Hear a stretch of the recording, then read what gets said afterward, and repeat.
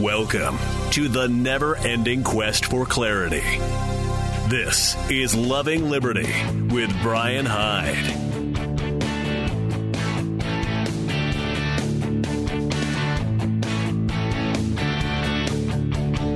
Hey, once again, welcome to the Loving Liberty program.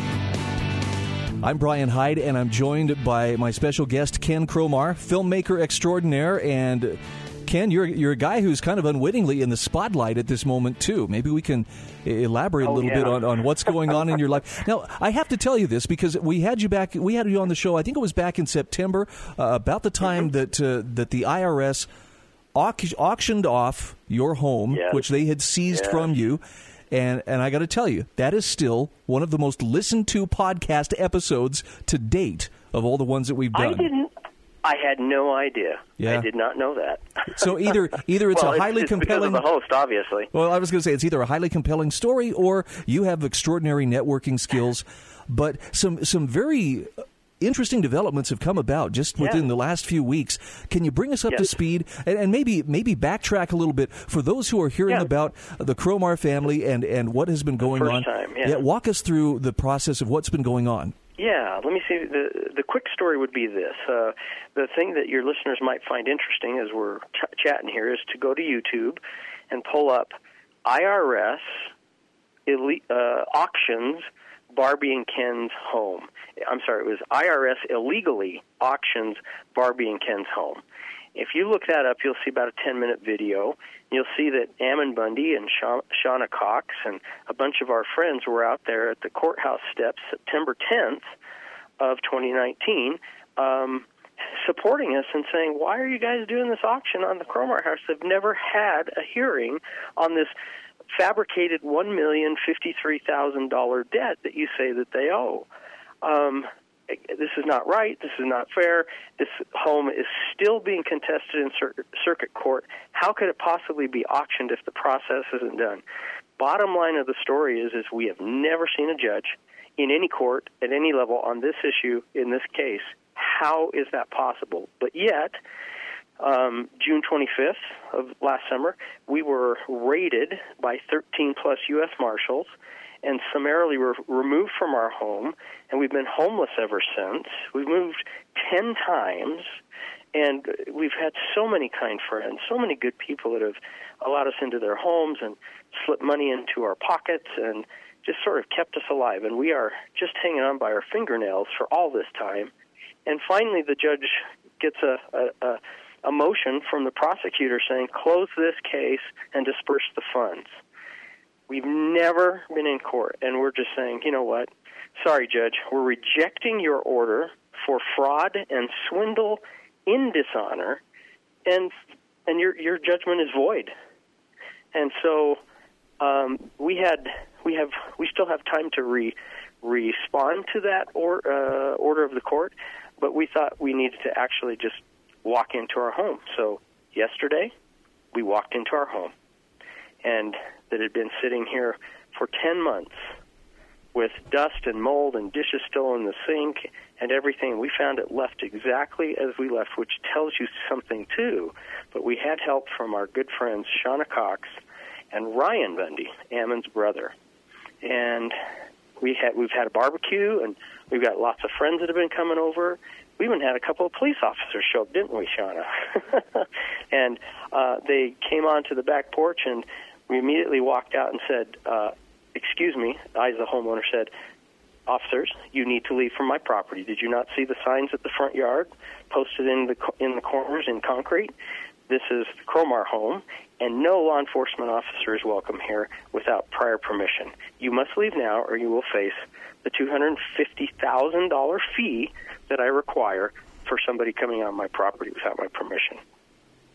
Hello? So I have to ask you this, Ken. I mean, look, nobody wants to go up against the IRS. Even they gave us a couple extra months to file our taxes, and I know for my wife and I, we were like, well, now let's get this done. It's like yanking it's like yanking a bad tooth. Let's just get it over with because we don't want to we don't want to delay or have any more chance of having to deal with them than we want. Nobody wants to go up against them. It's their system, their courts, their rules. And so what you're doing here is very bold on the one hand. Talk to me about what changed. I mean, I know you've been trying to sort things out here for a few months, but what moved you to action in the last few days? That's a really good question, and I'm trying to figure out what the easiest answer is, and I think it really is simply this. We've honestly, Ryan, and I'm going to get very personal here, we have never seen this as our fight. We've always seen it as the Lord's fight. I know that may not be PC for a radio show, but that's really simply the way we look at it. We feel like we were called to this assignment to face these people and to deal with this issue and highlight the truth about what the IRS is about and what true freedom is about and standing up for your freedom. Many people have said, gosh, Ken, you're just a tax cheat. You're dishonest. I thought better of you. And it's like, really? I thought you knew me better. And I'm not a tax cheat. We obey the law, and the law is simply this. The people that are required to file income taxes, are you ready, Brian? Most people do not know this.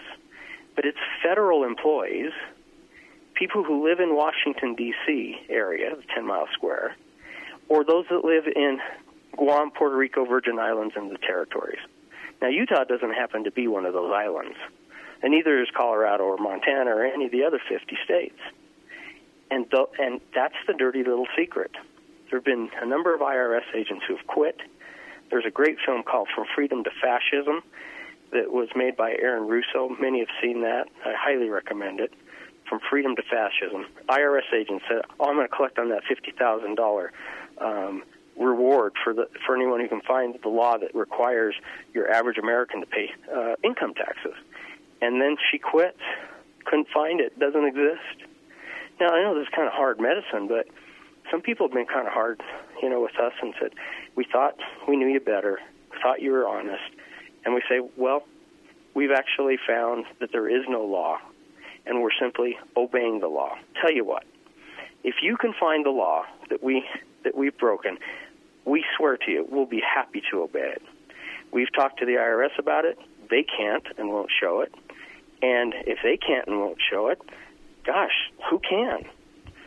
Actually, and then the final follow-up question to that is all right, if you're so sure that the IRS has a code site that includes you, maybe you could actually, I challenge you to go find it.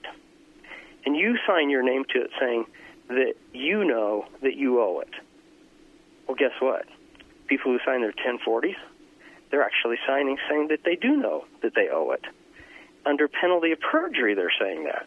But they don't even know. They couldn't tell you where the law is. And yet they sign papers saying, under penalty of perjury, I do owe this. It's just so interesting how the dark one of the universe has deceived us all. We are free, and free indeed, if we will stand up for the cause of freedom and the freedom that God gave us. But He's not going to force it on us, but we do have to claim it. Well, so we're claiming it. I'm not so quick to dismiss people who say I don't agree with what the IRS is doing or what it purports to do, and there are a couple reasons for this. Number one, there's the idea that it flips the basis of our system of justice on its head, where normally you are presumed innocent until the state proves your guilt or at least shows probable cause or otherwise shows that there's a reason for action. But in this case, you have an agency of the government with all the force of government behind it and all the resources of government that all can the guns, everything, you bet. And they can come in and say, you owe us this money and you're considered guilty until you prove to our satisfaction by our rules that you don't owe this money. Now, I mean, that's a system that's rigged very heavily in their favor. Even so, sometimes there's an appearance of due process. From what I understand about your case, it sounds like you have not received so much as a hearing to state to state your side. That's exactly it. Anybody out there, they can say, well, this sounds pretty suspicious. Well, let me just say to you, go to our case. You can find it. You can Google us up and find us. And if you look through that docket, you will find that there has never been a hearing before the judge. And if you know anything about the Constitution and law, and you obviously do, Brian, you know that's the only thing you need to know to know that justice has not been served. Now, look, if we're crooks, it would be a pretty easy thing for the big Washington, D.C. prosecutors to just put their finger on a law and say, look, here's the one. This is the one that the Cromars broke. This is why they owe the money. But they can't, and they won't. But what they will do is go through the charade. And so we're just saying, sorry, we're not interested in playing the game. We're going to stand up for our freedom. Sadly, we are conditioned to assume that there must be some reason that they have set their sights on you. Ken, we got to take a quick break. We'll come back after these messages. Ken Cromar, filmmaker, is my guest.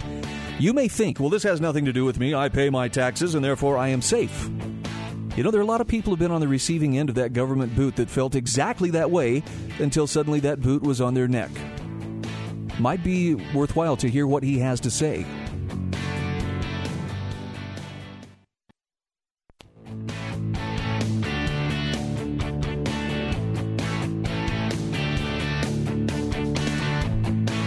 Welcome back to Loving Liberty.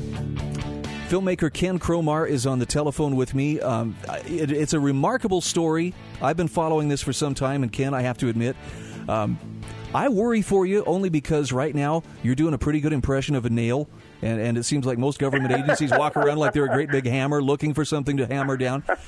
But there's something that I want to suggest to our listeners, and I'm just going to throw this out there because this is an approach that I have used in my own life, and it has always given me a better understanding of what was going on than if I simply relied on either media sources or hearsay or secondhand information or rumors, and that is go to the source. If someone thinks, well, what is Ken for real? Is your stand, really the principled stand? I would say don't just sit and wait for somebody to report on it, from the newspaper or from the TV or whatever. Go talk to him yourself. You're actually making this possible and encouraging people, come and learn, and they may still disagree with you at the end of the day, no but at least they're going to understand this guy is not the hardened tax criminal or troublemaker that others might portray you as. Yeah. No, well said. I think you've covered it. We have a website that was designed to actually distribute a film called Miracles in God We Trust that stars Stan Ellsworth, the motorcycle guy from American Ride. Senator Lee's in the film. It's a great film. Hall. Yeah, thank you. I'm glad you enjoyed it. And anyway, we've got Kate Dalley and a number of people in the film. And that was designed for that. And so it's called miraclesingodwetrust.com. But if you were to go /contacts, there's a place where you can send a note and ask a question if you want a press interview or whatever. I have plenty of little documents that I prepared for family and friends over time. I'd be happy to send those along to anybody who's interested. Donations can be taken. We're trying to figure out how to stay alive as we do all these things. And actually, miraclesingodwetrust.com, the documentary is available on Amazon Prime for free if you have Amazon. So, Amazon Prime. So there's lots of ways to see it. Happy to mail out copies. Really, the whole thing is about freedom. If you don't stand up for your rights, you don't have them. If you don't know your rights, you don't have them. And when you find your rights are being encroached on, you have to stand up, or they will be taken away. It's that simple. Okay, here's Shauna Cox and Ryan right here. They're heroes to me. Here's a loaded question. Because of the company you find yourself in at this moment. This is why I want to ask you this loaded question. You, with Shauna, with Ryan, is it possible to stand for your beliefs or stand for what you believe is right today without making yourself a target or, with the approval of the public generally? Is there any way that a person can actually stand for something and not experience some kind of pain? Historically speaking, a lot of people have suffered pain for standing for truth. Yeah. But they're the people we look back and revere, right? I mean, I'm thinking like the Apostle Paul, Jesus, Joseph Smith, maybe for some, and things like that, right? But there really is something that people can do, and that's not let these people who stand up, whoever they are, be alone. Because the more people that stand together, the harder it is to crush and destroy them. The Bundys found that in Bunkerville as Hundreds and hundreds of people came to support them, stayed for so long. Then they went to Oregon, found the same thing. And I've got to tell you, I don't really understand how all the details of the cases played out, but I do know this, that the government was bent on destroying them. They spent $100 million, I believe, in Oregon, and $150 was it in Nevada, something like that, to try and destroy these people. And when the case got before the jury of their peers, case dismissed, acquitted on all charges, victory for the cause of freedom. And I believe this is the greatest story never yet told. I don't think people really know about that story. So here's these people, yeah. I want to add to what you're saying there. If all I had to go with on either what happened at Bunkerville or what happened up at Malheur, if all I had to go on was what was told to me by the news media, I would think that was a bunch of criminals and dangerous people, and the police should have gone in there and shot them all because they were threatening everybody. But instead, I had this advantage, and that is I went to the source, and there were a lot of people who went to the source. And this is the key thing. I'm inviting those within the sound of my voice. If before you make a judgment about Ken or any of the people who are standing with him, go to the source. Just talk to him. You don't have to. There's no obligation. They have to agree with you. But if they had a chance to talk with you, at the very least, they're going to come away with an understanding that you are not a one-dimensional caricature, which is unfortunately how most news stories tend to portray individuals who make a stand. And they'll come away. They might learn something in the process and discover that, this is something that could very easily happen to me as well. Which comes back to the idea of, if you see your neighbor being harmed, what does it? How would it not advantage you to stand up for your neighbor, knowing that you could count on others to do the same for you? But that first step takes courage. But the good news is that courage is contagious. It is, and you've said it so well, Brian. You've said it so well. This is really what it's all about. I think generally speaking, people really want and say that they chase after truth and they want to hold on to truth and they want to stand in the truth. But you can't find the truth the greater truth, unless you're willing to realize that maybe I don't know what I've always thought I've known. And if you can't be humble enough, and I'm saying this for myself, this is my prayer, my personal prayer.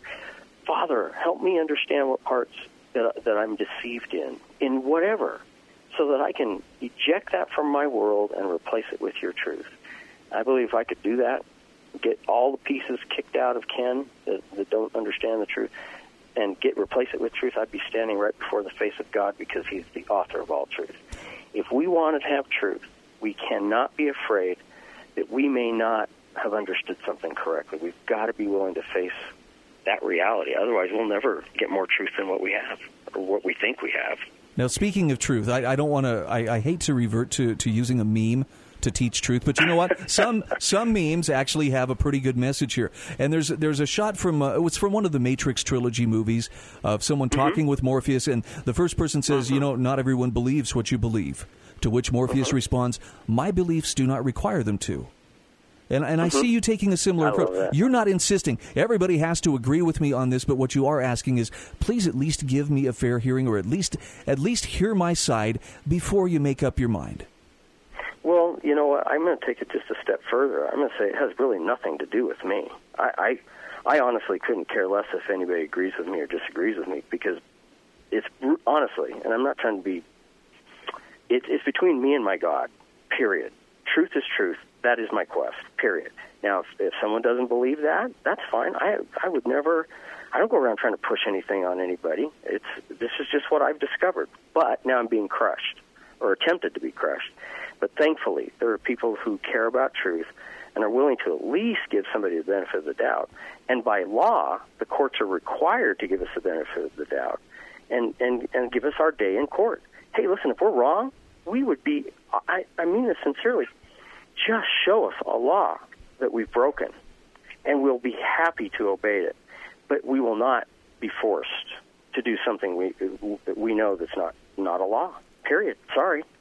And if more of us tried to do that in every which way, not just, IRS or whatever, we would have a whole different country right now. Agreed. We're down to about 30 seconds here. Ken, people who want to know more, what's the website they can go to? miraclesingodwetrust.com. miraclesingodwetrust.com. And if you want to ask questions or offer donations or get an interview or whatever, put a / on there, contacts. It's the far right tab. I'll be trying to post some more information there in the future anyway, and help make it easier for people. It wasn't intended to be that way, but we'll be happy to do it. miraclesingodwetrust.com. All Brian, right. thank you so much. God bless you, Ken, and be safe. Thank you. Thank you so much. All right, we'll take a break. Loving Liberty continues after these messages.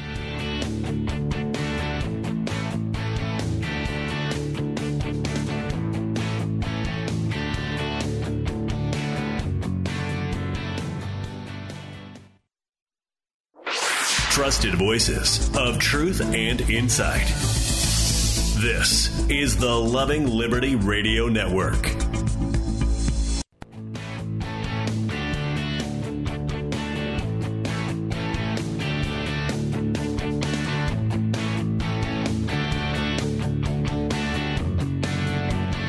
All right, welcome back to Loving Liberty. I have to laugh. Part of what I do, in addition to standing here or sitting here and holding forth behind a microphone, I also produce a number of shows and podcasts for other people. And my friend Joe Carey had I thought what was one of the most timely demonstrations of how much contempt some within the media seem to have for the average American. And what made it funny was, of course, you've probably seen the different posts and heard people talking about, did President Trump really say inject disinfectant? And so Joe had a bottle. I think it was a bottle of Gatorade, but he'd sit there and shake it by the microphone. Oh, don't mind this. This is my bleach I'm supposed to drink every 15 minutes because the president told me I've got to drink bleach. And this is the crazy thing about it. Okay, these daily press briefings and these task force briefings on what is being done to address COVID-19. It's become, I don't know how to describe it. It's become kind of a journalistic form of World Wrestling Federation grandstanding. Who's going to have the best gotcha question for the president? And for the record, I'm not a Trump supporter. I don't carry water for Donald Trump. I guess you could call me indifferent at best. Politics just doesn't really bring that much value into my life. So I'm not going to carry water for him. I'm not going to carry water for his opponents. But I do find it interesting when there's so much concentrated effort to, the president said that you should be injecting this disinfectant. And, they're trying to make it sound like, can you believe he was telling people are going to drink bleach if they listen to the president? And the insulting part to me is, I don't think this is satirical exaggeration on their part. I think this is legitimate talking down to us little people who are so stupid we wouldn't know better. Anyway, my friend Joe perfectly illustrated that, the shaking the bottle of bleach. Sorry, I got to get back to drinking my bleach here.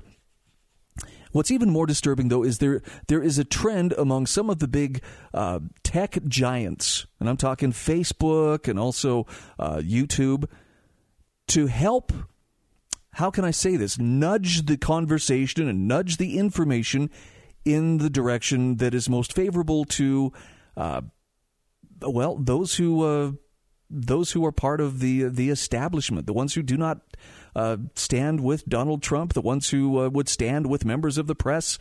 The official narrative, I guess, is how I should put it. Because, again, I'm trying to keep it as nonpartisan as possible.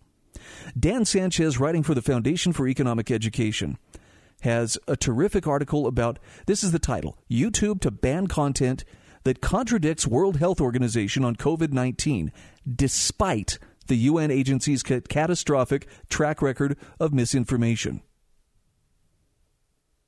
That's when you know you have a problem. When somebody has to hobble a different point of view because, we don't want you to consider that because, it might detract from this point of view that we want you to believe. Well, if it's the truth, what does the truth really need help? Does the truth need falsehood to be hobbled? I'm hearkening back to John Milton, long time ago, pleading with the king, don't put these censorship laws into place.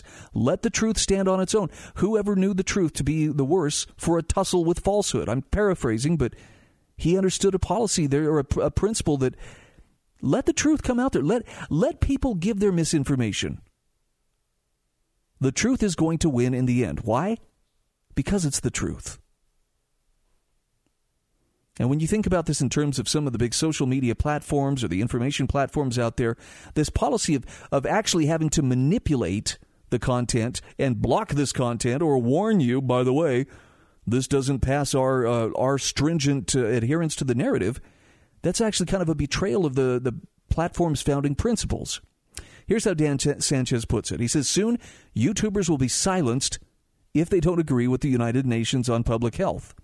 As the verdict reports, quote, YouTube will ban any content containing medical advice that contradicts World Health Organization coronavirus recommendations.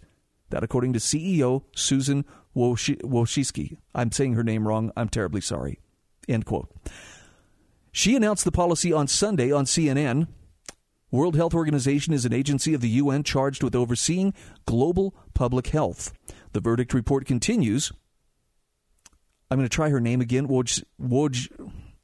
Wojcicki said that the Google-owned video streaming platform would be removing information that is problematic.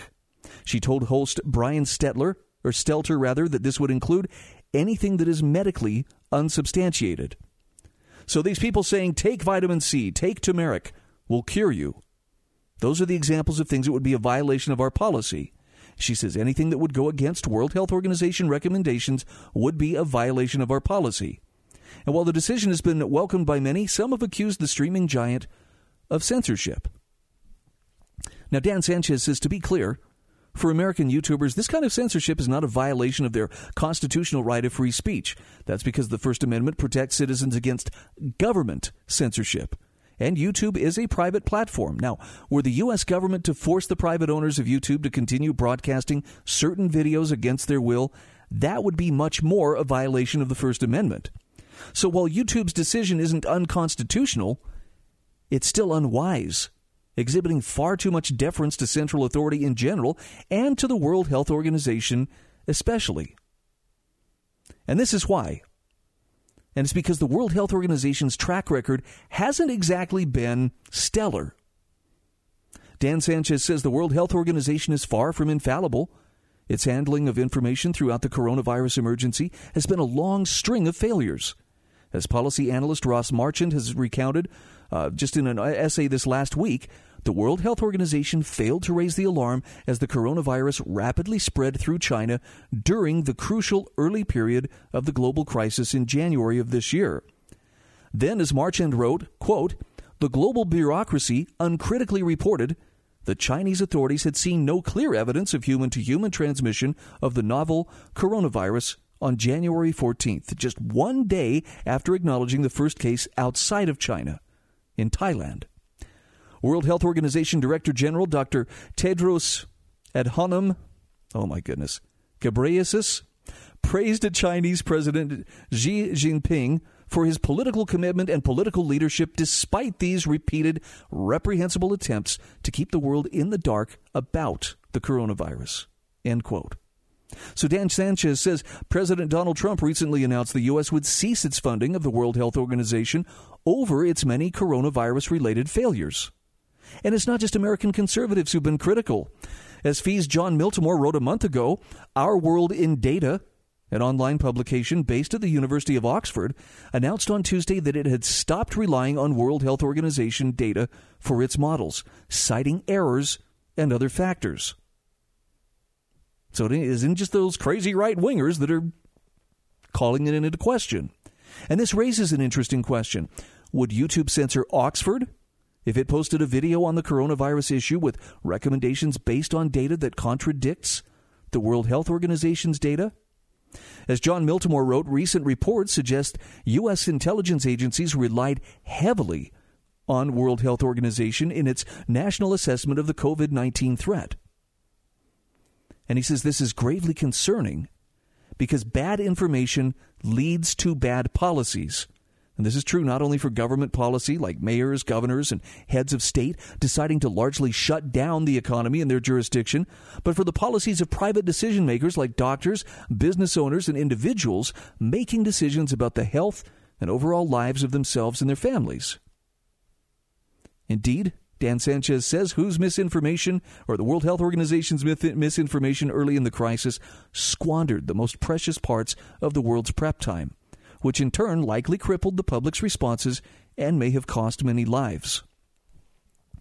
Now, YouTube risks compounding that tragedy by now insisting that the public's response to the coronavirus emergency conforms even more strictly with the World Health Organization's dubious pronouncements. Wojcicki wants to protect the World Health Organization's recommendations from contradiction. But those recommendations are necessarily informed by the World Health Organization's information, which has proven to be extremely suspect. Sheltering untrustworthy pronouncements risks amplifying their dangerous influence. Now, we're coming up on our break, so I'll have to pause here for a moment, but from a censorship standpoint, it's unacceptable. The idea that somebody has to decide what you can see and what you can't. And the sad truth is, look, either you make that decision or somebody else does. There really is no middle ground. It's like being a little bit pregnant. Either you choose the information that you will examine or somebody else does. But there's also the notion here that if that information is wrong, can it be misused? Can it be used to justify things that are not justifiable? You know, things like, stay-at-home orders, shutting down businesses, forcing people into poverty, food shortages, some of the other ripple effects that may come from that we had to do this in the name of safety. If we can't question that, we're headed into some pretty dangerous waters.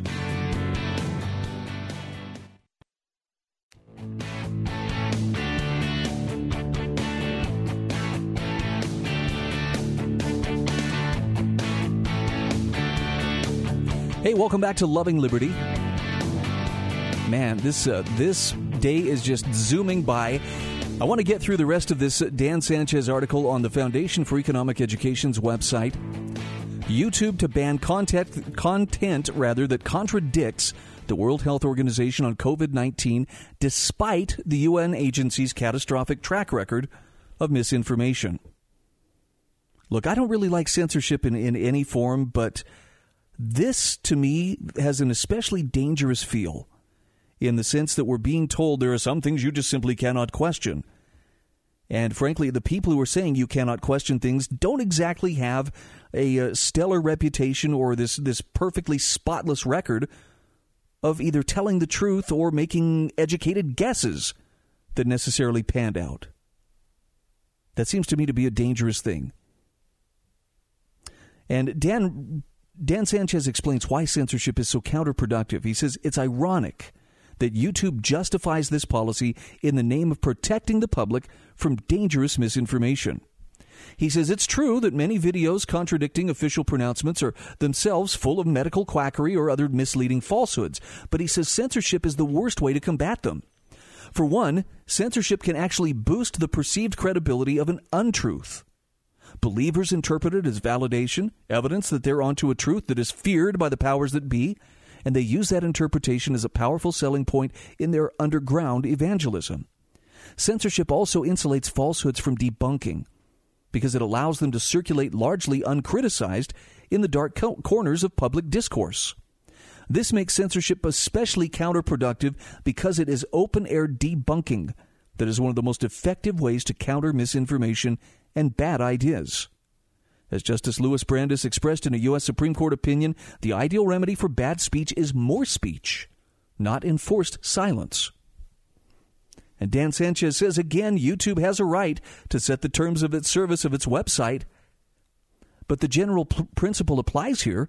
The truth has a much better fighting chance with a proliferation of competing voices than with inquisitorial efforts to circumscribe discourse within some narrow orthodoxy.